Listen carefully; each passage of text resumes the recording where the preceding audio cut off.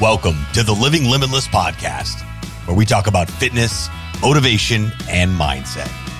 These are real conversations about people who have lived through the struggle to become successful. And now, here's your host, Clint Riggin. Good morning, Limitless family. Happy Monday. We're going to talk about being sick and tired of being sick and tired. This is a conversation I was having with Mariana Keith while we were touring the shops in Arizona this past weekend. When you're put in a position of running a business, I can understand how the pressure is applied to put your health and wellness to the wayside, but also understanding that your health is a direct reflection of your business, your relationships, and more importantly, yourself. I was in your shoes at one point, but my focus started to drop physically, soon to take a hit huge on my mental. My focus started to lack. My energy levels were nothing close to optimal.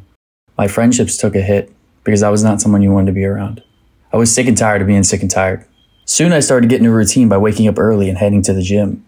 I laid out my clothes the night before so I had no excuse. I planned my meals the weekend before so I knew exactly what I was eating to reach my goal. I didn't do hours of cardio, thinking the more calories I burn, the faster the fat comes off. I became consistent and disciplined. If you're tired of being sick and tired, send me a DM.